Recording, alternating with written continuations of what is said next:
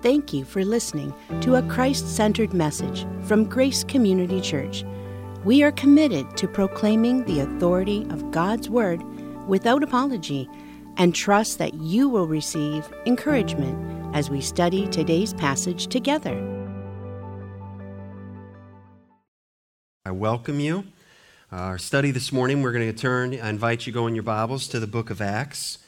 Matthew, Mark, Luke, John, and then the book of Acts. That's where we'll be today, chapter 1, verses 6 through 11.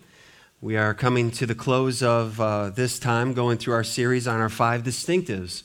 Who are we? Why are we here? And what are we supposed to be doing? What is the DNA of our church? And we are praying that God will continue to allow us to increase in health, good, biblical, spiritual health, and effectiveness to those who are around us, all around us. We just sang that even this morning. The story of the founding of this church is really quite interesting. It's quite incredible that it was 60 years ago now, right about now, that the original 50 founding members, I have the document here, all of their signatures are here, their names, they were preparing to launch this church. And this church was launched on April 15th, 1962. And so this is encouraging for us. It's helpful for us to remember what God has done. Do you realize when this church, there were these 50 members, the original charter members, names all right here, their signatures. And what they did is they took all of these 50 and they said, where do you live? Where do you live? And they placed them on a map. And then they drew a circle around these people, around these homes. And in the middle of that, on the map, the city was Richmond. That's what led them to look for property here. So when they found this building, when they found it available, they sacrificially gave, 1962, the cost was $12,500 for this building and the parsonage next door, and the rest is history. Now, 5 years ago, it just popped up on my Facebook page, 5 years ago, yesterday, we held a church business meeting, and in that business meeting, we had 2 main items to cover. One was changing our name to Grace Community Church. So I believe in our church's history, this is our 3rd name. It started out Community Christian, and then it was Community Baptist, and now Grace Community Church. There was one other item that was very important 5 years ago, and that was the church voted to purchase the property, the 5 acres where our office is now, and where the 10 acres, we are developing the plans, where now the pole barn has been built, and we're so thankful for what God has done and for what He is doing right now in your lives and in your families, and what He is going to do in the future. And I want to share with you from this document because it fits very well with our 5 distinctives. When an organization is found, you have to tell what are you going to do? Who are you and what are you going to do? And so this is what was stated right here in this typewriter font 60 years ago. Why another church? Why do we need another church? Why plant a church? This is the answer to that. To provide a place of holy worship unto God and true fellowship for all Christians who believe and sustain the fundamental truth of the Bible. To provide preaching and teaching of God's word without bias or respect of persons, in an earnest desire to help souls, and to that end, to use and employ all means of intelligence and communications which are now or which may be hereafter available to us. In the spoken, written, or printed word, and in the facilities of radio broadcasting and television, YouTube, the internet, to encourage and promote the evangelization of Richmond and any other place where opportunity shall afford, particularly by, listen to this now, the establishing of sister churches. and providing for the sending forth and support of qualified ministers and Christian workers. I'm amazed at what they put together in this founding document. We talked about this 10 years ago at our 50th anniversary. They were moved to purchase, acquire, own, use, operate, manage, sell, mortgage, pledge, hypothecate, that's a word you can work on, lease, rent, hold in trust, or otherwise dispose of real and personal property, tangible and intangible, and the evidence of title the same. In other words, we're going to do whatever it takes. Borrow money, issue, sell, pledge, bonds, promissory notes, bills of exchange, do whatever it takes, and this is what it says, to do every act and thing which shall be deemed to be requisite, necessary, or essential to accomplish the purposes herein set forth. No wonder God answered the prayer that we prayed 16 years ago. Lord, would you give us a place that will love your word,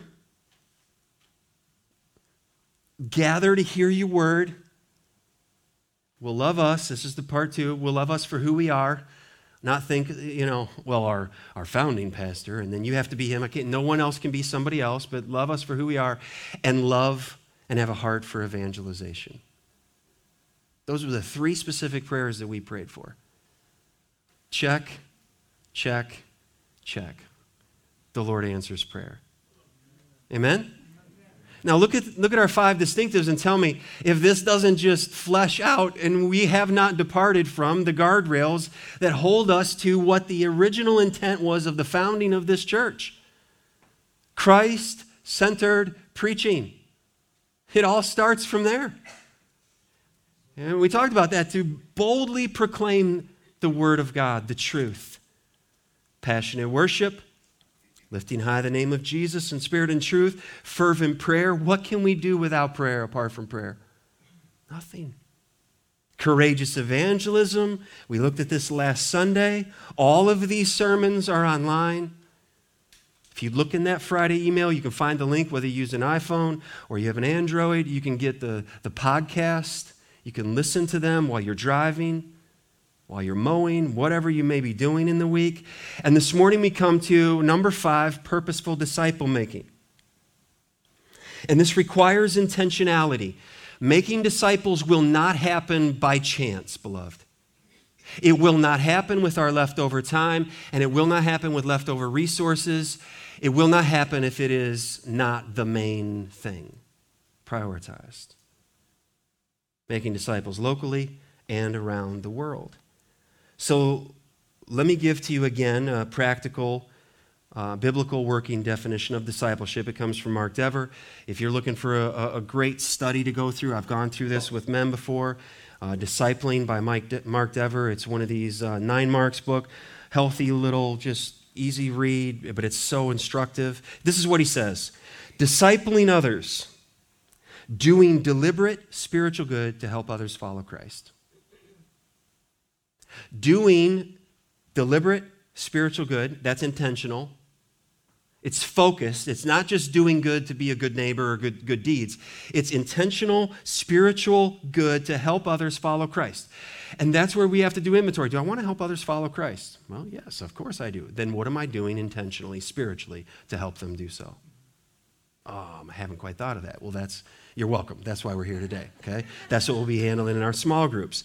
Bill Hull gives a definition. I've given it to you before. Disciple making included, here's what it is, introducing people to Christ. Understand this. No one is born a Christian.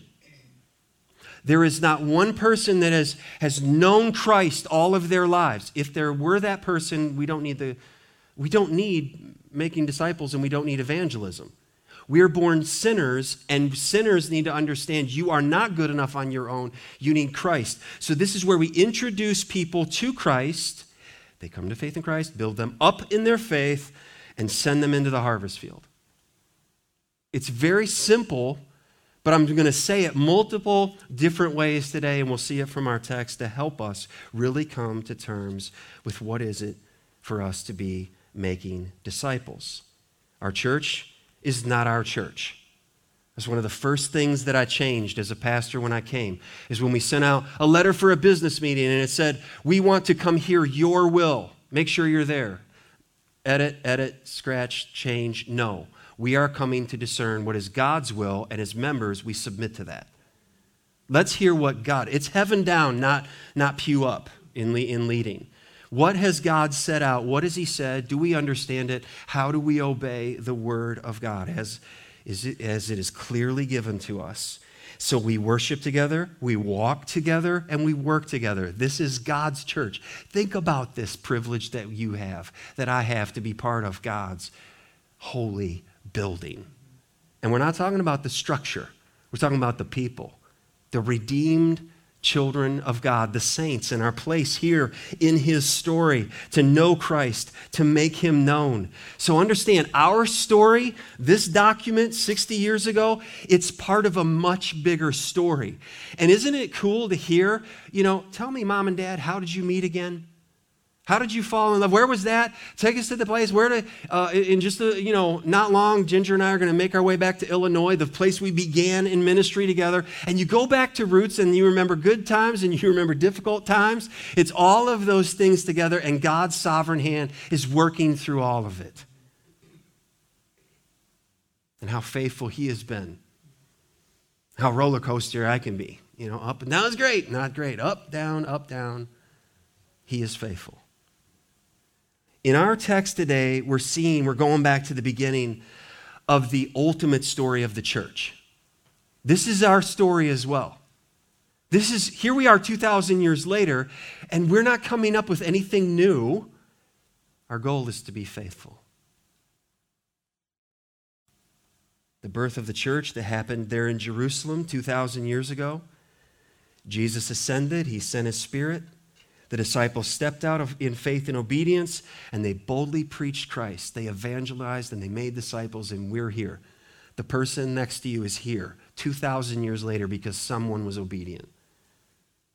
What if we carry that out? Who will be here 2,000 years from now, should Jesus tarry, because we've been obedient and part of this process? You think they were thinking this? Well, we're going to see in the text is so clear. Let's look in Acts chapter 1, the day that Jesus left. Goodbyes are not easy, are they? This is a day that Jesus left. Acts chapter 1, just beginning in verse 6. So when they had come together, they asked him, Lord, will you at this time restore the kingdom to Israel?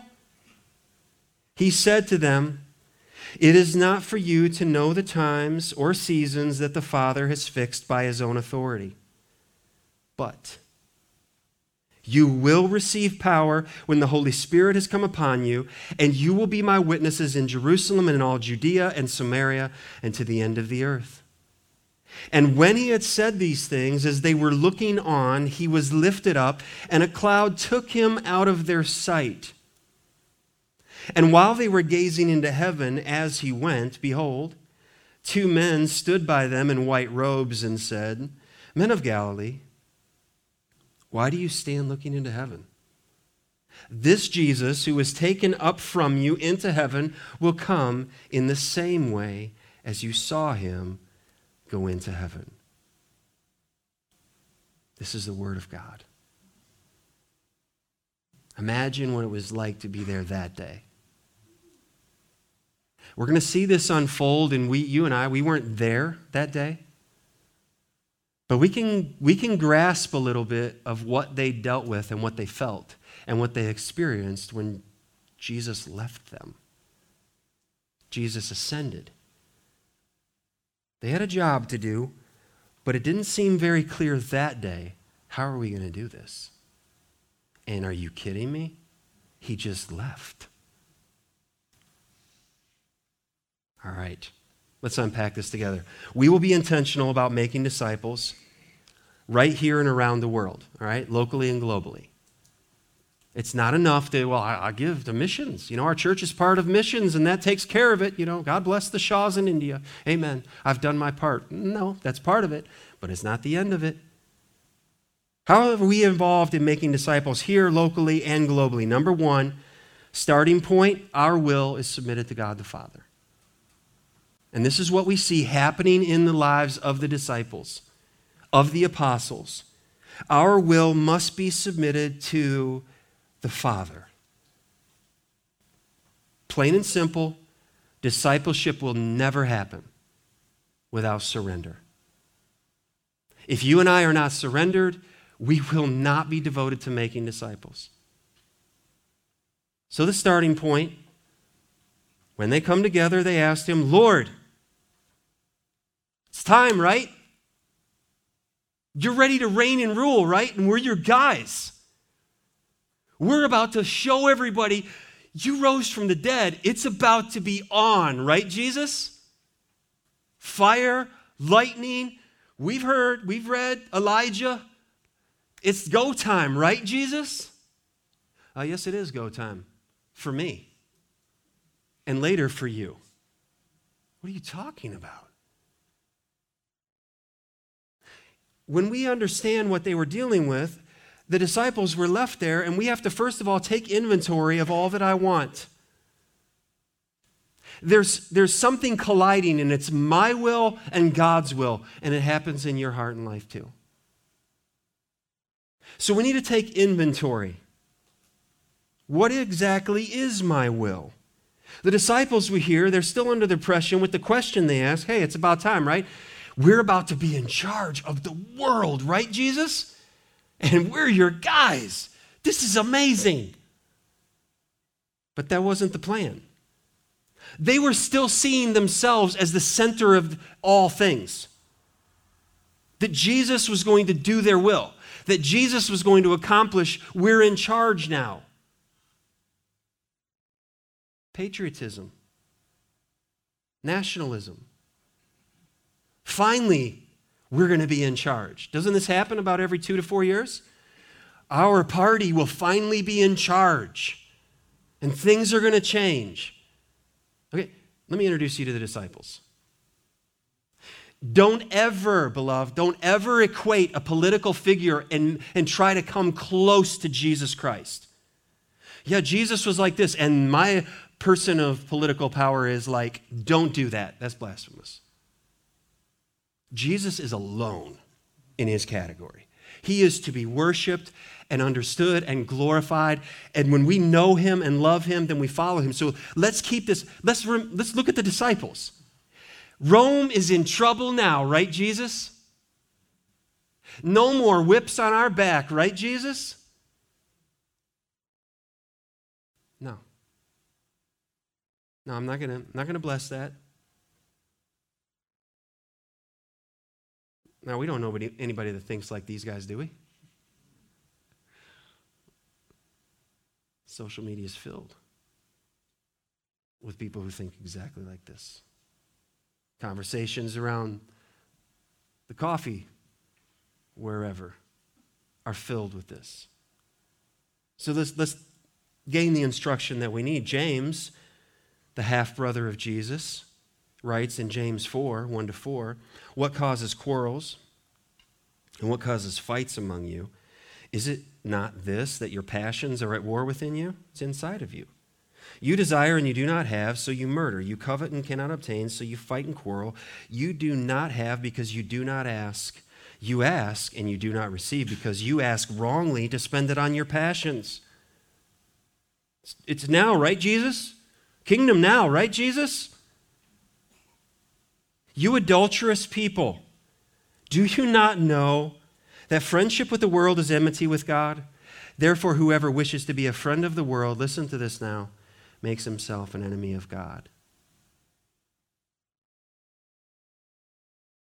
The inventory. Take inventory of all that I want. So the question for me, the question for us is, have I surrendered my desires, my plan, my will? Have I surrendered that to the Lord? Or have I just added his agenda somewhere in with mine? Try to get him to merge. A merger happened. I merged with God's plan. That's not how salvation happens. Salvation is I abandon my plan because God is worthy and he died to settle my sin account. I owe him and I give to him my life. Matthew 16, Jesus tells the disciples this. He says in verse 24, if anyone would come after me, let him deny himself and take up his cross and follow me. For whoever would save his life will lose it, but whoever loses his life for my sake will find it.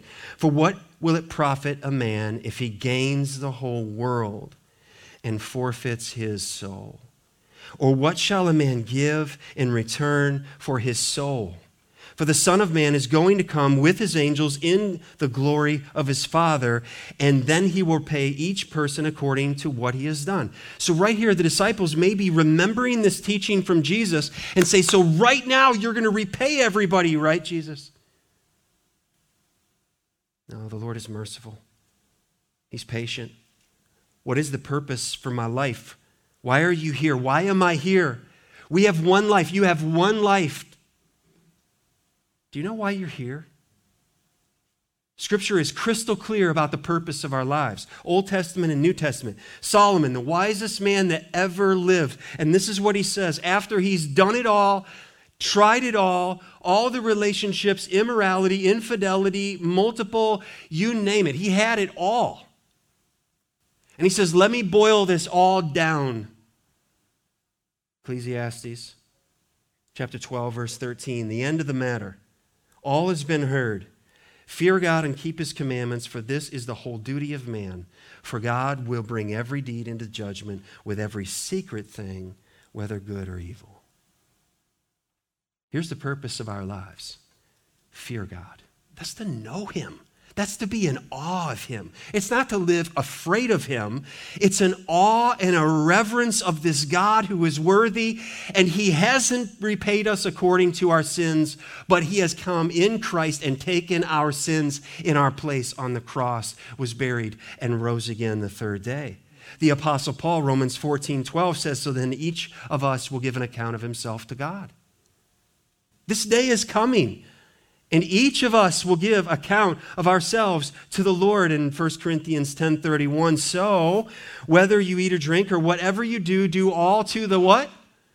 The glory of God, to the praise of his glorious grace. You can mow your grass to the glory of God. You can fold laundry to the glory of God. You can work your job, be who you are in your family, all to the glory of God. Whether you eat or drink or whatever you do. What does he exactly mean by whatever? Whatever. Fill it in. So long as it pleases the Lord, do it to the glory of God. Is that our mindset? Here's what the Westminster Confession says. What is the chief end of man? All right, so this is the question posed. What is the chief end of man? Answer. The chief end of man is to glorify God and to enjoy him forever. This is where our greatest joy is.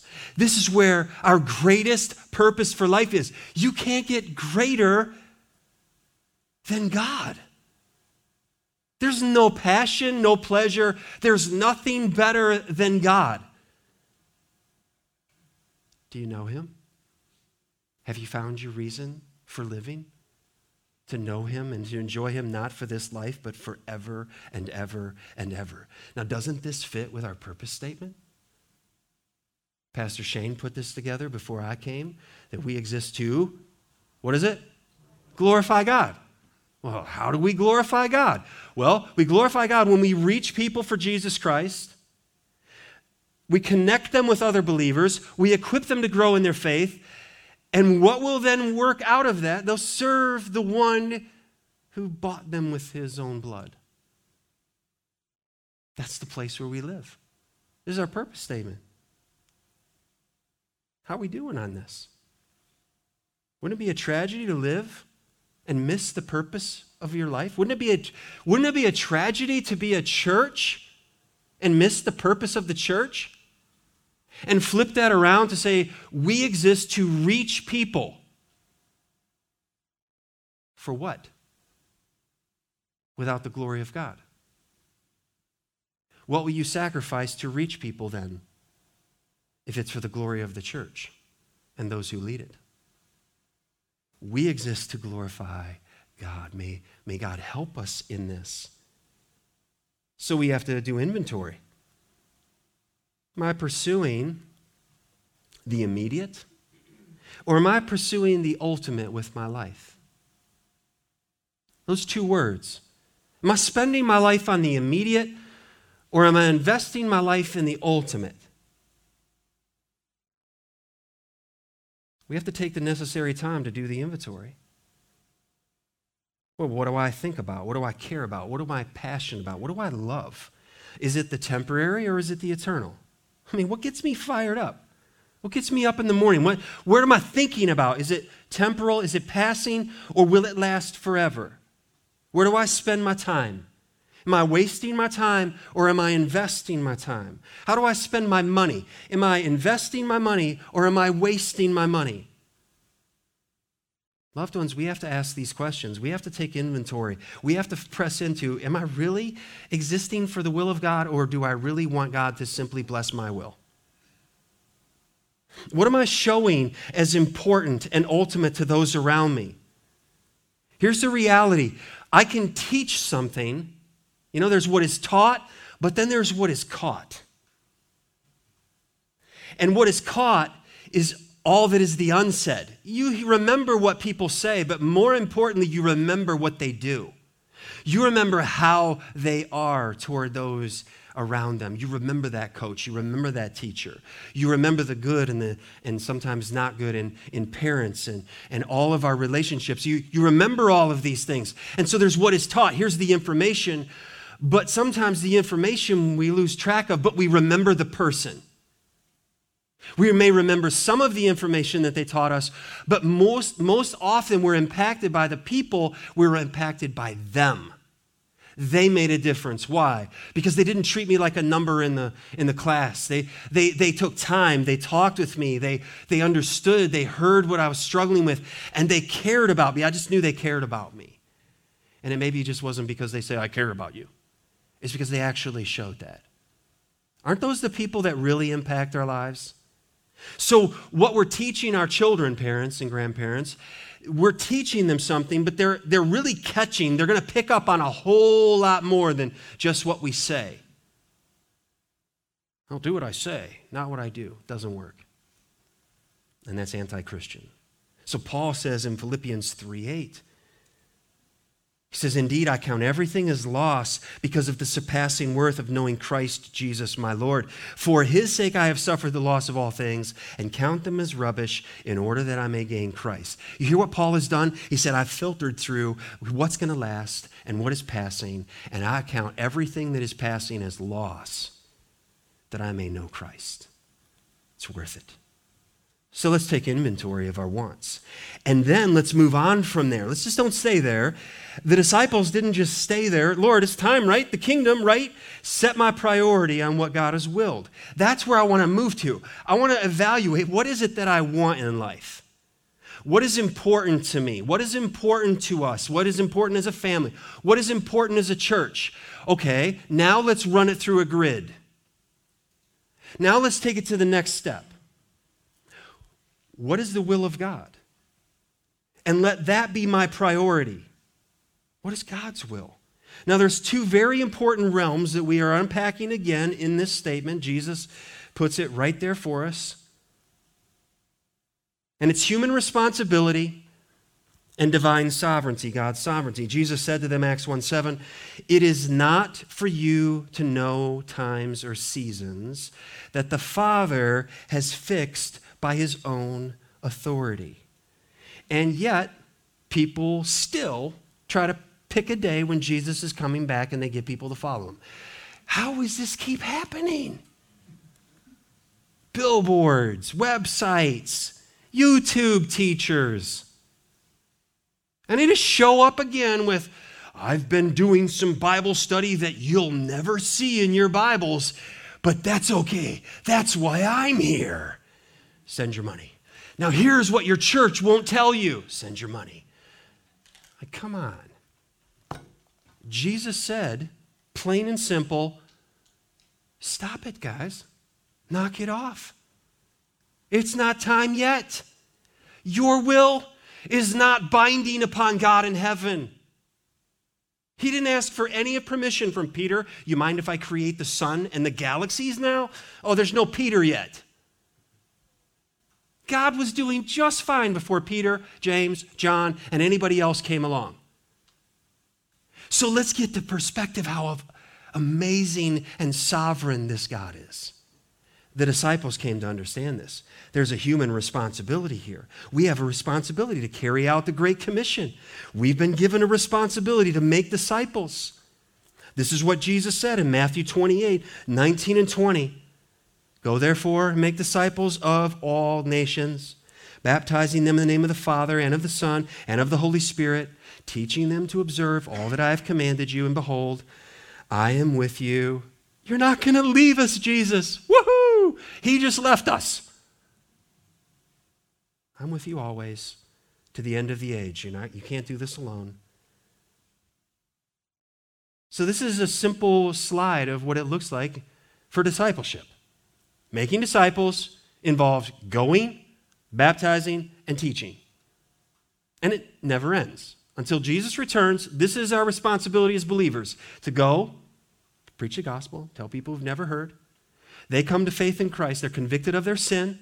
It's not just the preacher. It's not just me on Sundays. Well, that's my church does that. This is all of us. As we go out, everywhere we go. People come to faith in Christ. They turn from their sin. They trust in Jesus. That's what it means to be converted. No one can do that for you. Your parents couldn't run you through the water as a kid, and now that's all done. This is a personal response, a human responsibility that you have before God. And when people come to faith in Christ, what do we do next? Jesus said to baptize them. And so we go through the waters of baptism. And now what? Well, we have to teach you everything that Jesus said, and we are responsible to obey all of it. Whoa. Are we going to be done by lunch, Pastor? For today, we are just lay another brick today. But this is a whole lifetime. You know, that's one of the things that scared me when I was thinking about, people used to say that, my dad being a pastor, are you going to be a pastor? You want to be a pastor when you grow up? My dad's office was filled with books and he was always reading. I was like, no, I don't want to do all that. And then think about that. If I have to think, where am I going to get a message from in this book? Now the question is shifted. I only have so much time to give a message from where in this book. And so what do? We just take book by book, chapter by chapter. Next week, we're going to start a study in the little letter of Jude before Revelation. Why? Why would we go there? Well, I haven't preached that one yet. And then we're going to, I think, go back to Old Testament and go to Nehemiah. Well, why not? Because I haven't preached you Nehemiah yet. I'm not done yet. As long as God gives me breath, that's the expectation of the man of God, is feed the people, feed the people, feed the people. Feed yourself and feed the people. So we go and we baptize and we teach. Well, there's a human responsibility, but there's another part to this, and that's God's sovereignty. There's times, Jesus says, or there's seasons that the Father has fixed by his own authority. This is what Moses was talking about in the Old Testament. This is the secret things. Deuteronomy 29:29, the secret things belong to the Lord our God. But the things that are revealed belong to us and to our children forever, that we may, what's that little word right there? Do all the words of this law. Doesn't that sound like Jesus? Teach them to obey all things that I have commanded you. Okay, so what happens when people get overly excited about studying the hidden things, the secret things? They neglect the clear and revealed things. It's just too obvious. Don't forsake the assembling of yourselves together. Well, let's not deal with that. That's pretty obvious. What does that mean? It means gather with brothers and sisters in Christ regularly. So let's get into when exactly will Jesus return? And what will that look like? And who are all the beasts and the nations and those are all important. I'm not minimizing those. But to maximize the secret things and minimize the real revealed things, God's never going to show you anything beyond here. Obey. And then we'll get to those other areas. But you have to grow up, and I have to grow up in the revealed things. God is sovereign, and Jesus did not run from this. He didn't hide this. He didn't do fine print, small at the bottom of the page. He was very bold, and in John chapter 6, at the end of John chapter 6, a lot of people abandoned Jesus. That's too much. Check, please. I'm out. John 6:37. Jesus says, all that the Father gives me will, what's the promise? Come to me. Okay, that's God's sovereignty. That's the will of the Father. All the Father gives me will come to me. But then Jesus says, and whoever comes to me, that's human responsibility. He says, I will never cast out. For I have come down from heaven not to do my own will, but the will of him who sent me. So when you look at your notes and you say, so we start discipleship with my will must be submitted to God the Father, well, why would Pastor Wise ever ask us to do that? All that the Father gives me will come to me. Whoever comes to me, I will never cast out. Next verse, 38, he has come to do his will. John 6:44, no one can come to me unless the Father who sent me draws him, and I will raise him up on the last day. So you see this human responsibility. It's parallel to God's sovereignty, and I've heard it described like two tracks on a railway. You need both, and they're not intended to come together and get them to agree in that way. They need to be side by side. God is sovereign. We have a responsibility. And Jesus clearly just lays this out. We can't come to him unless the Father draws us.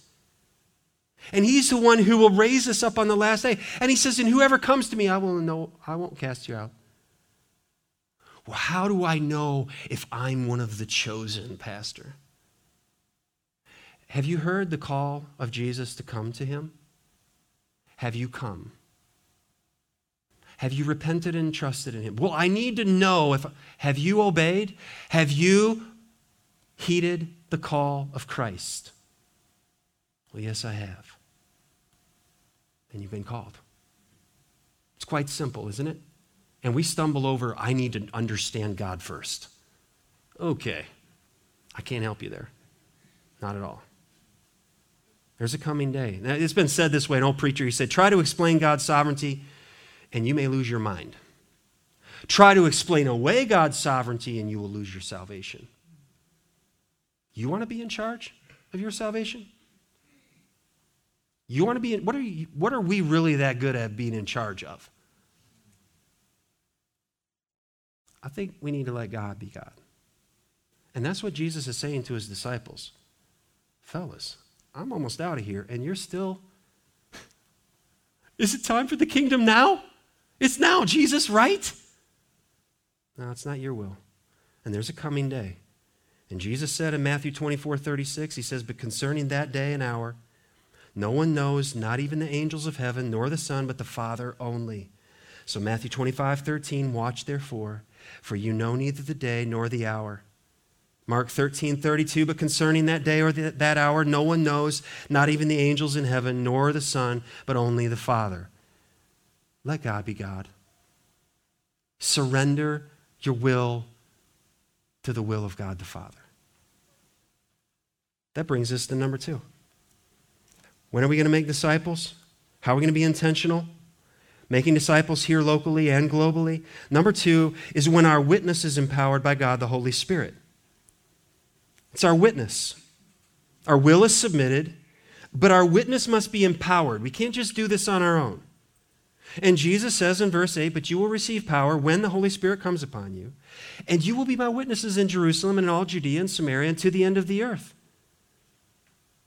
The Spirit was promised to come down. Jesus promised the Spirit. He promised, you're not going to be alone. You're not going to do this alone. But they watched him ascend. The Spirit was promised to come down. This is the indwelling power of God. This is power for every single disciple of Christ. This isn't for, upper level Christians. Oh, the pastor has the Spirit. I'm sure he's got all the Spirit of God. I'm just a new believer. I'm not sure how much of the Spirit I have. You have, at the moment of salvation, the Spirit of God. It isn't salvation by grace through faith, but then if you're going to get the Spirit, you got to work for it. No. It's all of God's grace and its power for every disciple of Jesus Christ. And Jesus promised there's a coming comforter, there's a helper, and this helper will be given so that we can do what otherwise is impossible for us. Because Jesus said it in John 15, on your own you can do nothing. You have to have power from on high. You have to have power from the third person of the Trinity indwelling you. The power that raised Christ from the dead lives in you if you are a child of God. When we talk about power from on high, this brings up what the cults just hate. The Spirit is God? No. Well, the Spirit, Jehovah's Witnesses say, is like a microwave force. It's like a microwave. There's just hovering, it's vibrations. And, well, that just doesn't square with Scripture. So we have to know our Bibles. He's a member of the Godhead. Acts chapter 5. The first account of church discipline happens in Acts chapter 5, and it's Ananias and Sapphira, and they hear about there's a giving program going on at church, and Barnabas over there, he sold a piece of land and he gave it, and everybody was like, oh, thank you, Barnabas, that's amazing. And whatever happened with Ananias and Sapphira, they're like, well, I want a little plaque, or I want some attention at church, so let's, we'll sell something. And then they got the price back for the property they sold, and they're like, did we say we were going to give all of it? I didn't know we were going to get that much. What do you think about half? Yeah, well, we said, I don't know, maybe half. All right, let's do half. Oh, the half is still quite a bit. We don't even know the percentage. But somehow they came up with a percentage. Ananias shows up to first late. I could make many jokes about the husband getting there before the wife, but I'll just let that go. 3 hours later, she shows up, But they have this whole plan, and they're stretching it out. He shows up, and I've given, and then Peter says this to him. Ananias, why has Satan filled your heart to lie to the Holy Spirit and keep back part for yourself, part of the proceeds of the land? Well, is Peter upset that he didn't give everything? Is this communism? You're supposed to sell everything and give it all to the church. That's what it is. No. Listen to what Peter says. He explains. While it remained unsold, did it not remain in your own? And after it was sold, was it not at your disposal? Why is it that you have contrived this deed in your heart? You have not lied to man, but to... Wait a second. He said in one verse prior, you've lied to the Holy Spirit. And now he is saying, you have not lied to man. Your biggest problem is not with me, Ananias, an apostle. You have lied to God. The Holy Spirit is a person. It's the third person of the Trinity. And when Ananias lied to God, he lied to the Holy Spirit. And here's the divinity of the Holy Spirit that lives in every child of God. We need this power from on high. And that day, Ananias was struck down. He died, and they hauled him out. And Sapphira came in 3 hours later. Oh, we've sold all our property. Isn't it amazing? And everybody in the church is like, oh. You can hear dun, dun, dun, dun, dun. No. You sure you've sold it all? You sold it and you're bringing it all? Oh, yes, all of it.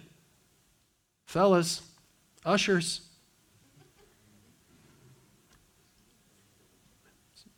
Will you help her out? She can't move. And fear went through the church. That's not a place to go play games. That's not a place to go lie and be hypocritical. This is the church of the living God, the pillar and the ground of the truth, Paul wrote to Timothy. Do we understand this? The privilege that we have. The ministry of the Holy Spirit is to glorify Christ. In 2 Corinthians 3:18, Paul says, and we all, with unveiled face, beholding the glory of the Lord, are being transformed into the same image from one degree of glory to another. For this comes from the Lord, who is the Spirit. So what is God doing in you, child of God? Do you want to know what God is doing in you? Do you care what God is doing in you this morning? That when he saved you, that glorifies God, and he put you in a place of glory in the family of God, and he's not done with you. And Paul says that through all the trials and all we go through in life, he is changing us from glory to, the day that we see him face to face and the work is completed. Glory to glory, he's changing us. He's transforming us. And how does he use that? He uses trials. He uses suffering. He uses blessings. He uses the people sitting around you to encourage you, to call you back into faithfulness, to reach out to you and say, hey, where are you? Hey, how can I pray for you? I care about you. And he is changing us from glory to, I can't even begin to describe the glory when we see him face to face. So the Spirit of God was promised. This Spirit is coming, and this Spirit will come down, and this Spirit will come upon you, and you are going to change the world. But here we see that the gospel was planned to go out. This is the outgoing, this is the preaching.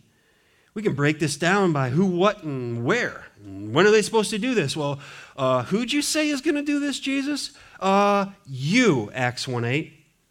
You shall receive power. I'm talking to you, knuckleheads. You guys. Kingdom now, right, Jesus? No. But you. Let me tell you, your plan, that's small time. God's plan, the Father's plan, is big time. Let me tell you what you're going to do. You will. We're the Lord's. He says, you will be my witnesses. In other words, we belong to him. In other words, 1 Corinthians 6:19 and 20, we're not our own. Do you not know that your body is a temple of the Holy Spirit within you, whom you have from God? You are not your own, for you were bought with a price. And what was that price? The blood of Jesus. Ooh, so what am I supposed to do with this body that the Spirit of God lives in? Paul says, glorify God in your body. Glorify God in your body. He bought you. Romans 14:8, he says, hey, if we live to the Lord. If we die to the Lord. So then here it is. Whether we live or whether we die, check this out, gang. We're the Lord's. If you're in Christ, you're the Lord's. You're not your own. You're bought with a price. If death comes knocking today, guess what? You're still the Lord's. 1,000,000 years from now, you're still the Lord's. I'm his. My times, the psalmist says, are in your hands. So that frees me up. I don't have to worry or live in fear. I talked about that last week. I can live in faith. I can walk by faith because I'm not my own. So I don't have to sit here grasping at time and all these resources, they're all mine. No. It's all his. And he can use all of the resources that he chooses to put into my care, whether it be time, talent, treasure, children, church, to leverage it all for the glory of God and the good of man. That's what it is to make disciples. Well, who are they? The disciples. You're mine.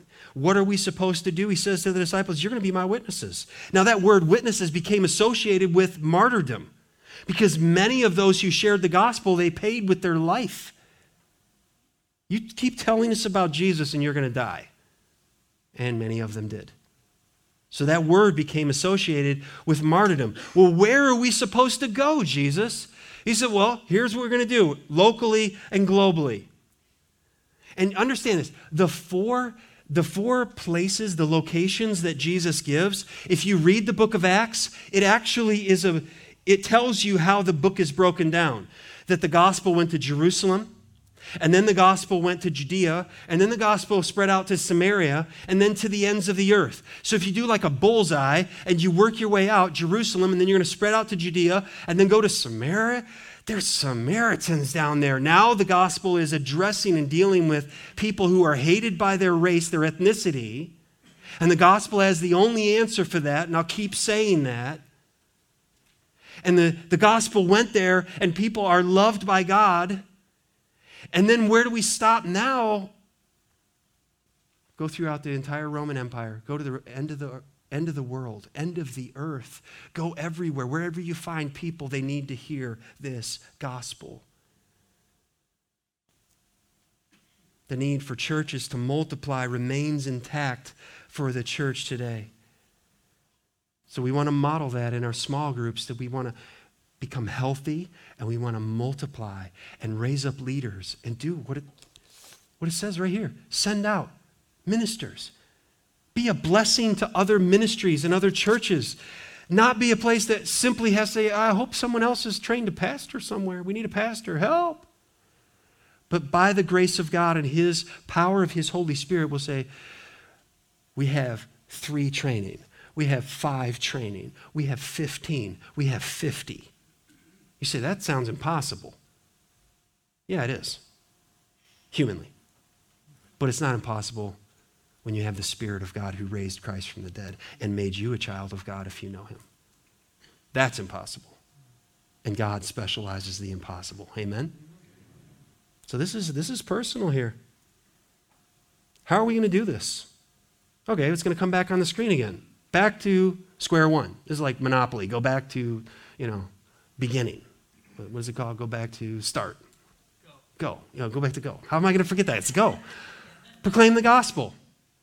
Well, then what do we do next? Baptize anybody who comes to faith in Christ. They become part of the church. Teach them everything that Jesus said. And repeat. And repeat. And repeat.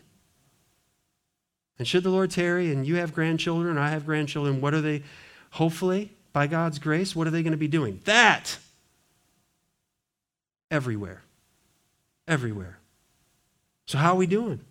How are we doing at making disciples locally and globally? When we break this down, our discipleship pathway, then we break down our purpose statement. Well, what are we going to do? We're going to reach people for Jesus Christ. Well, how do we do that? That's through conversion and baptism. Then when they come into membership and we plug them into a small group, that's where they get connected. And the next one for me, reach, connect, equip is what we're doing today. And in small groups, you're under the teaching. This is equipping of the saints for the work of the ministry. Gather in small groups and gifts are being used. And we serve. We serve. We serve together. We serve the Lord Jesus Christ. And so now all of those will come up on just like a stair step. Reach, connect, equip, serve. You are somewhere on this pathway. Or you might be just off to the side of it because you haven't yet turned from your sin and trusted in Jesus Christ. Maybe that's where you are today, is you hear the gospel and you hear that Christ died for you. And I'm trying to reach you. Newsflash, this is just full disclaimer. I don't want you to die unreached. I want you to come to faith in Christ. And when you come to faith in Christ, you come in, you get baptized, you come into membership, you come into this body of believers or wherever you may be hearing a message, a local church where you can be discipled. And you're equipped, and you use your gifts, and you serve. Where are you in this process this morning, loved ones? Well, I've been reached, but I haven't joined yet. Okay, well, now you've identified. This is where I am in my discipleship, in my growing. Because we just don't use random people in serving.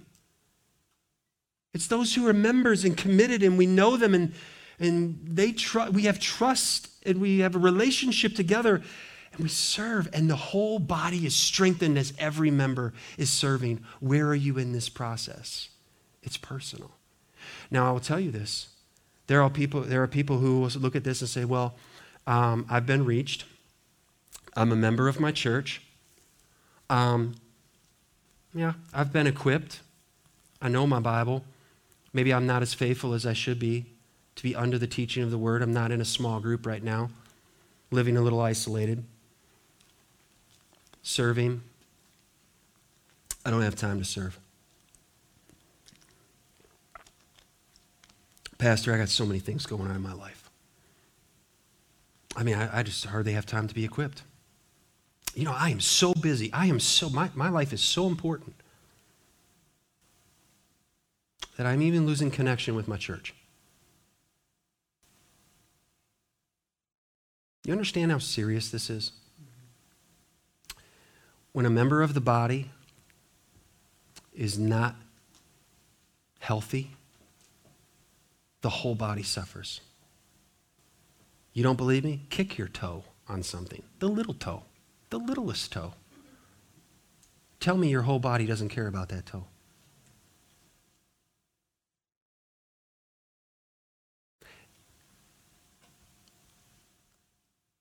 This has been most challenging for pastors in churches.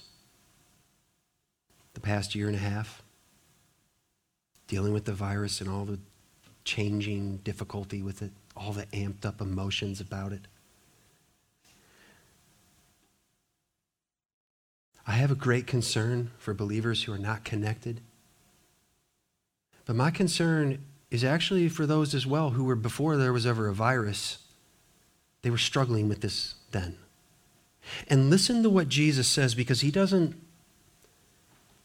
hide anything. Luke's Gospel, chapter 14, verse 15 through 24, he says this. When one of those who reclined at table with him heard these things, he said to him, "Blessed is everyone who will eat bread in the kingdom of God." Isn't it time for the kingdom of God now, Jesus? But he said to him, "A man once gave a great banquet, invited many. And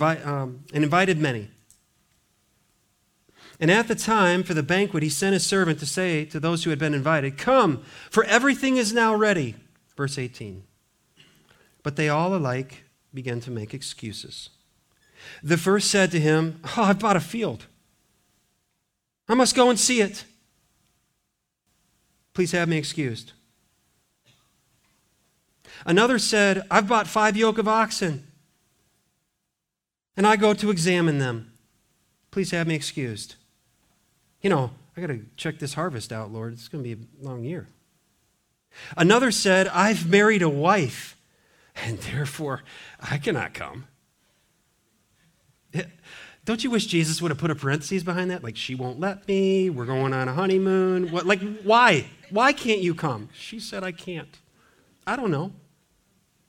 So the servant came and reported these things to his master. Then the master of the house became angry and said to his servant, "Go out quickly into the streets and lanes of the city and bring in the poor and the crippled and the blind and the lame." And the servant said, "Sir, what you commanded has been done, and still there is room." And the master said to the servant, "Go out into the highways and hedges and compel them to come in."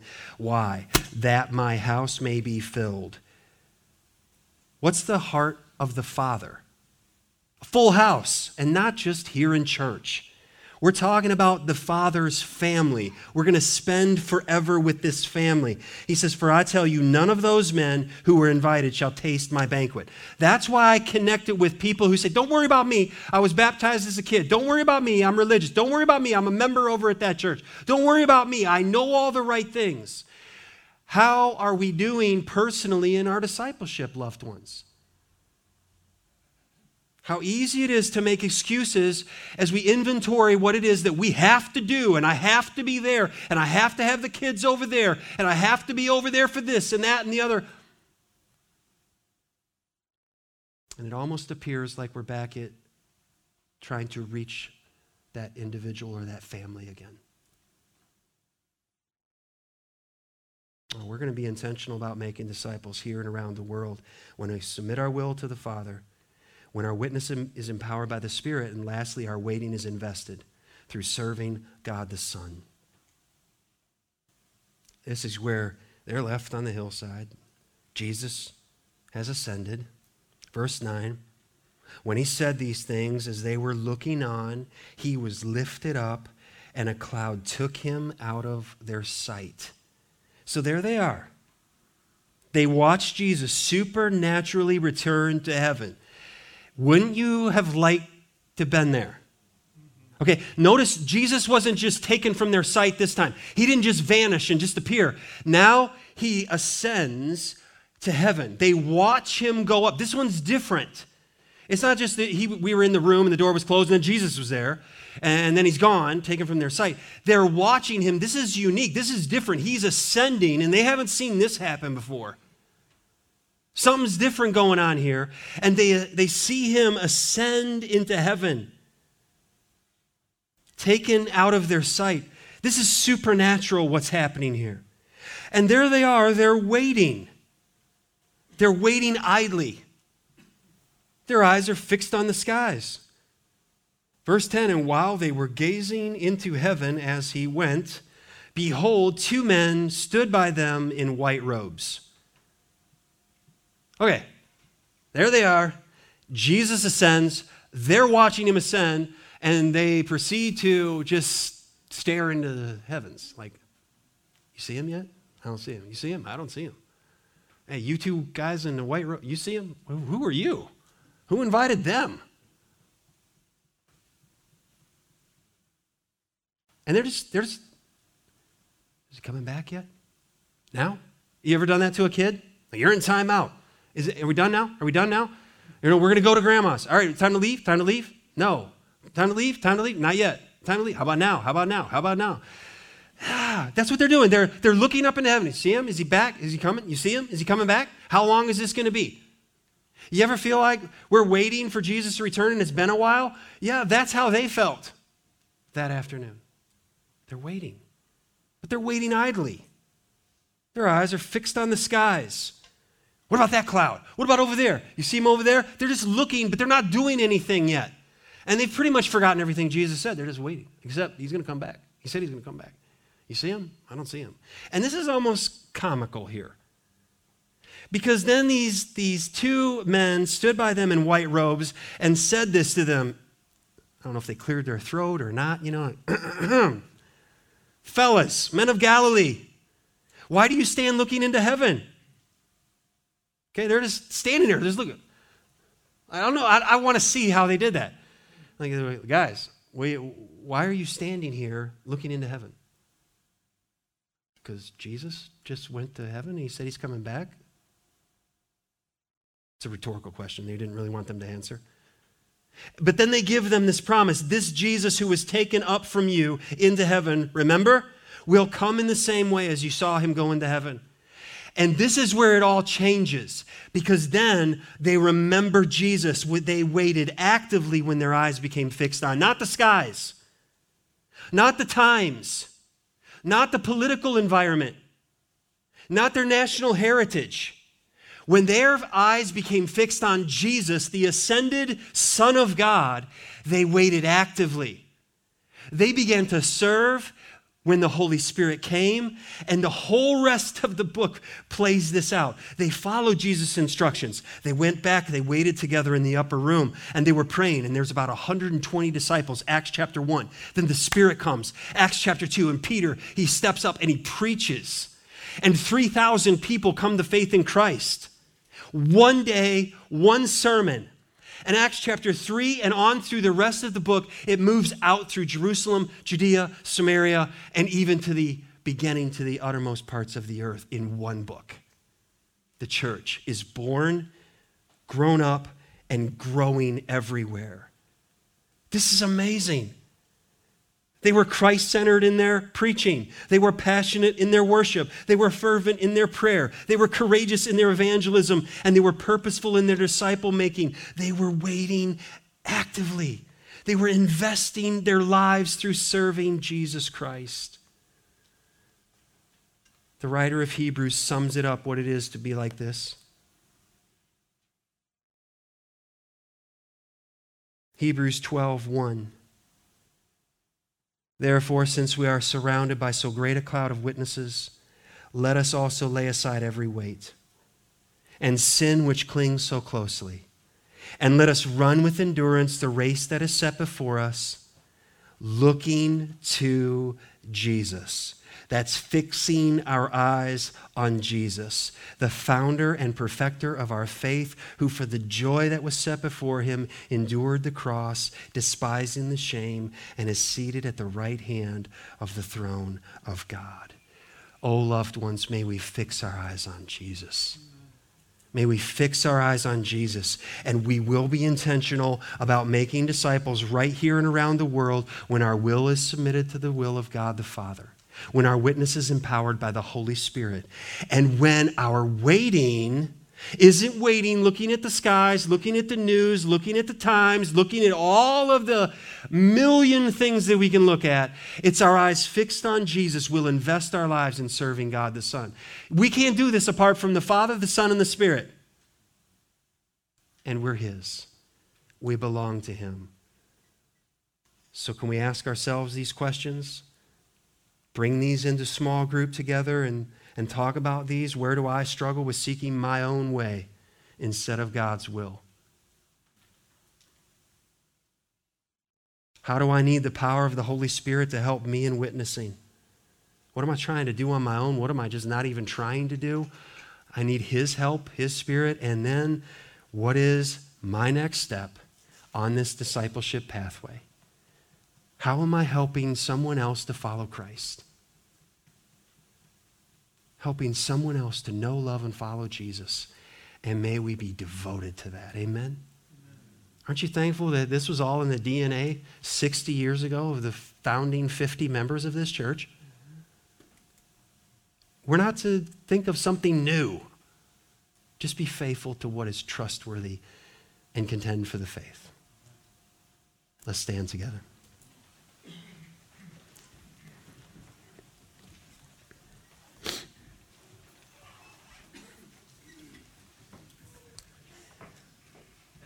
Father in heaven, oh, you are worthy and you are awesome,